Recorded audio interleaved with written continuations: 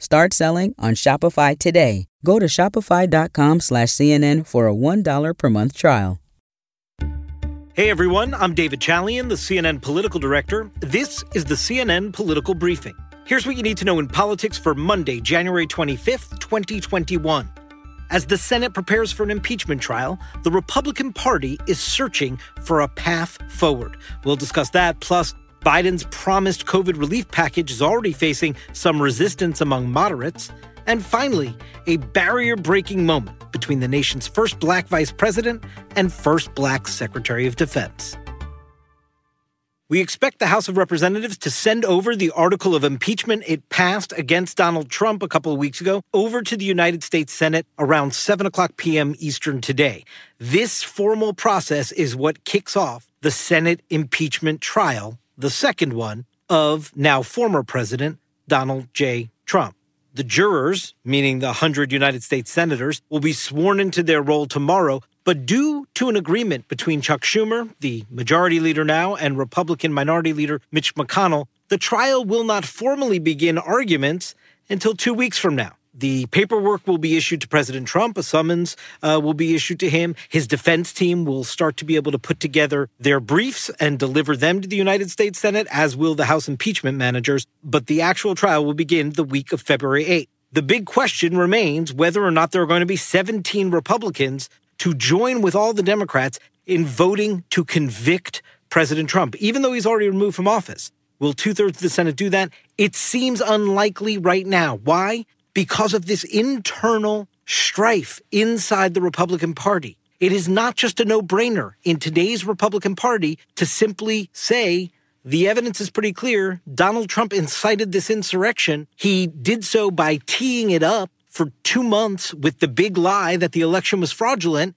and there is no more impeachable offense than that, than sending a riotous mob to attack the citadel of democracy, the United States Capitol, to overturn a free and fair American election. It just doesn't get more clear than that. But it's not clear for Republicans because it's not where their voters are. It's not where the base is. And what is becoming very evident as more time goes on here is that there may just be a handful of Republicans willing to convict. The vast majority of Republicans either want to ignore this and just move on, or want to firmly stand in Donald Trump's corner as yet another demonstration of fealty. You want to hear from different wings of that Republican Party? Here's both Mitt Romney and Marco Rubio yesterday. What is being alleged and what we saw, which is incitement to insurrection, is an impeachable offense. If not, what is? I think the trial is stupid. I think it's counterproductive. We already have a flaming fire in this country, and it's like taking a bunch of gasoline and pouring it on top of the fire.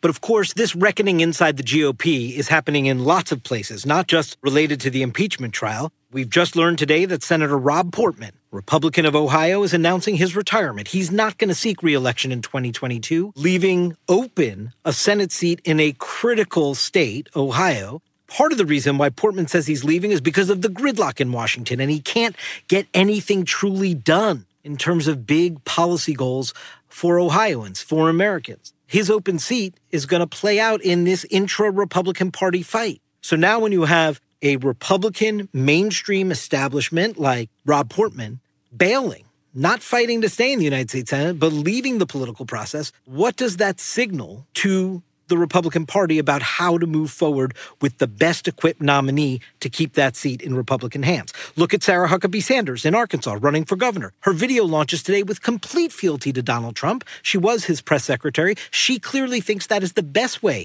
to win her primary in Arkansas and win the general election as governor. And in Arizona over the weekend, you saw the Arizona Republican Party censure the likes of Cindy McCain, Jeff Flake, the former Republican senator there, even the incumbent governor, Republican Doug Ducey, got a censure from his own state party in Arizona. Cindy McCain calls it a badge of honor. But again, this is an example of how the party itself is split, and not necessarily an even split, over what to do in the post-Trump era. How do you remain loyal to Trump's base of support and all those voters while still trying to broaden the coalition, since the party obviously lost the House, Senate, and presidency in the Trump years? This is the political storyline for the GOP going forward in 2021 and 2022. Now, here's what else matters today. Janet Yellen, Biden's Treasury Secretary, is expected to be confirmed by the United States Senate later today. That'll be the third cabinet secretary to get confirmed for Biden and the first female Treasury Secretary in American history. As you know, Yellen has urged Congress to go big when it comes to the relief program that the Biden administration wants to enact. That $1.9 trillion spending plan was briefed to moderate members, Democrats and Republicans of the United States Senate by high-ranking Biden officials over the weekend. It did not appear that out of that meeting was some huge consensus among these moderates that said, yes, let's move forward with $1.9 trillion. In fact, several of the moderate Republicans, including Mitt Romney and Susan Collins, seemed very skeptical of that big of a price tag and that broad of a relief program. Even Angus King, the independent from Maine, who caucuses with the Democrats, had some skepticism about the price tag. This is going to be Joe Biden and his administration's challenge. If you, out of the gate, don't have a receptive audience to folks in the middle, the moderate middle of the United States Senate, how on earth are you going to get to 60 senators supporting that? And that is why many Democrats believe Biden will eventually have to take his relief program and do it with Democratic votes alone. And finally today, after a meeting where President Biden reversed President Trump's controversial ban on transgender service members of the military, Vice President Harris performed a ceremonial swearing-in for Lloyd Austin as Defense Secretary in the Roosevelt Room at the White House. Think about this.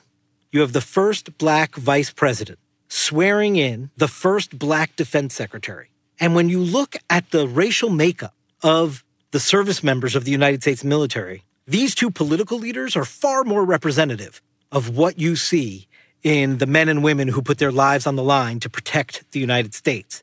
And yet we've never seen it before.